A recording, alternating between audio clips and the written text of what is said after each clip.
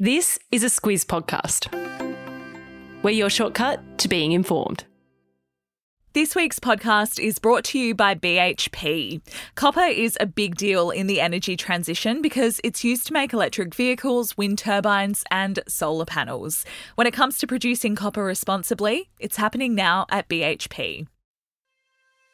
Good morning, I'm Alice Dempster. And I'm Siobhan Moran-McFarlane. It's Monday the 9th of January. In your Squiz today, China throws open the doors, Russia ends a ceasefire, WA battles its worst ever floods, and a right royal memoir.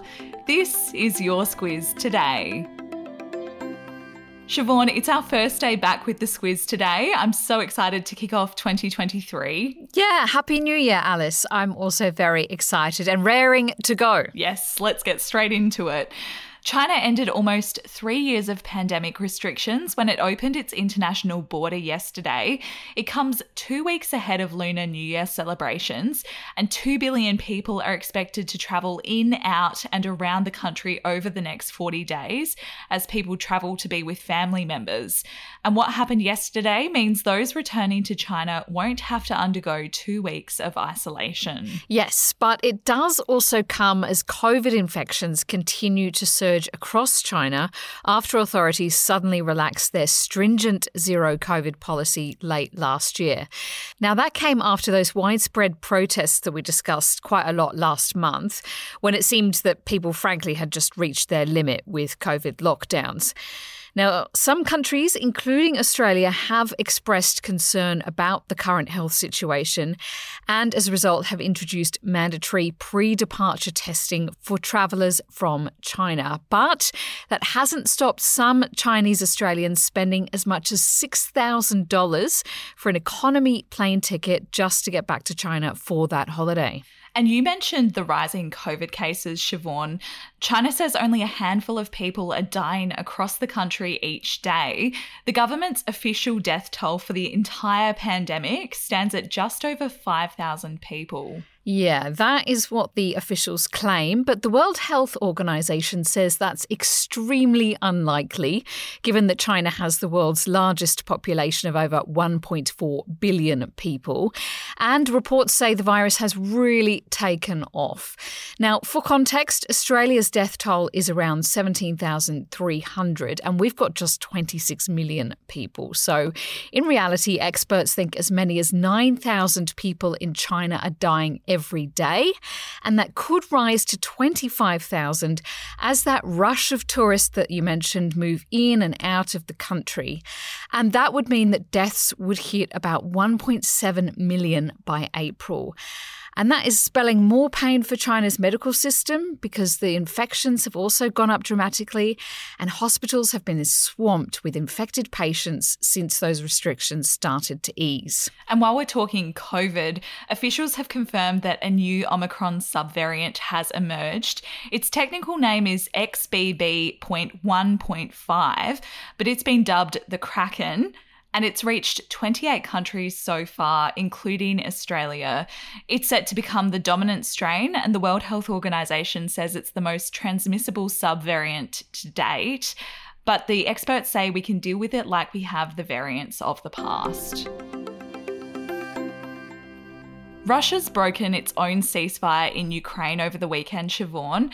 President Vladimir Putin announced the temporary truce last week to allow for Orthodox Christmas celebrations on Saturday, but it didn't last long. Yeah, so the promise was that Russian frontline troops would stand down for 36 hours from Friday to midnight on Saturday. But they began shelling several regions in Ukraine's east and south, which left at least 2 Ukrainian civilians dead. It didn't come as much of a surprise to Ukrainian and Western authorities, though, because they had already expressed skepticism about the legitimacy of Putin's ceasefire announcement. And Russia's actions during the war will be put under the microscope in March. The UK and the Netherlands are hosting an international meeting in London. They'll be talking about both financial and practical support for the International Criminal Court. That's investigating allegations of Russian war crimes in Ukraine. Siobhan, it won't be news for any of our WA listeners, but the state's suffering its worst ever flooding. Remote communities in the Kimberley region have been devastated after Tropical Cyclone Ellie hit last week. Yes, it seems there's no rest from floods after Cyclone Ellie, as you say, inundated the Fitzroy River. Now, to give you an idea of the amount of water flowing through there, reports say it has ballooned to 50 kilometres wide at some points and reached a record peak of 15.8 metres at Fitzroy Crossing and at the small Indigenous community of Noonkanbah. Now, as conditions eased on Saturday, emergency services and the Defence Force were finally able to land in Fitzroy Crossing, which is about 400 kilometres east of Broome, and provide people with essential supplies. More than 100 people have been evacuated, but that number could still grow as several towns are still on flood watch over the next few days. And towns in New South Wales and SA also continue to struggle. The far west New South Wales town of Menindee is preparing for a peak above the 1976 flood record of 10.47 metres. And in SA, the river town of Mannum's Main Street has been submerged by floodwaters. It's a fresh year and there's more royal family drama making headlines, Siobhan. Less than a month since Netflix released its Harry and Meghan documentary series, the Duke of Sussex's memoir, called Spare, has been leaked before its official publication date. Yes, never a dull moment, Alice. So Spare is officially set to hit our shelves this week, but the people of Spain have been given a sneaky preview as bookshops there started selling it several days before the official global publication date. And nobody knows how it happened. It just did. Now, of course, that started a race among media outlets and commentators to try and translate the book. And so already we have heard about some of the big revelations. Now, they include that Harry killed 25 Taliban fighters in Afghanistan, used several illegal drugs during his life, including at Courtney Cox's house, and that he lost his virginity in a field behind a pub.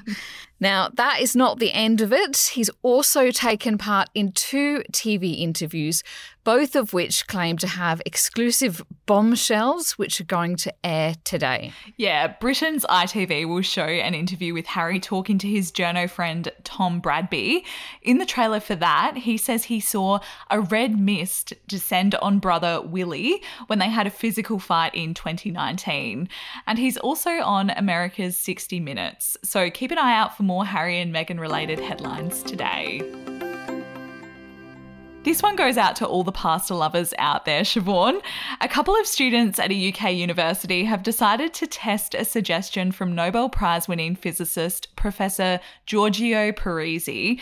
As people feel the bite of rising costs of living, he suggested a controversial way to cook pasta and save on costs. Yeah, so he suggests turning off the heat midway through cooking the carby goodness and covering it with a lid, which really allows the residual heat to finish the cooking process, thereby cutting your fuel costs.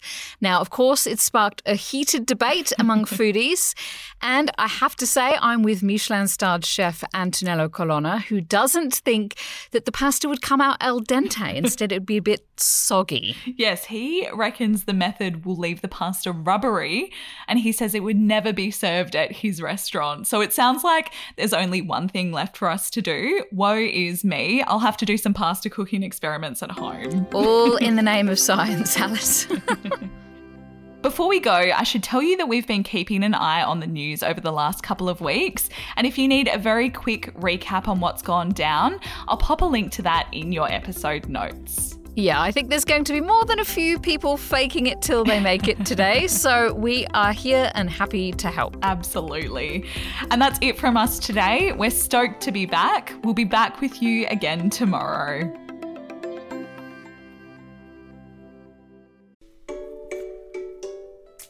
Hello, it's Bryce here from Squiz Kids.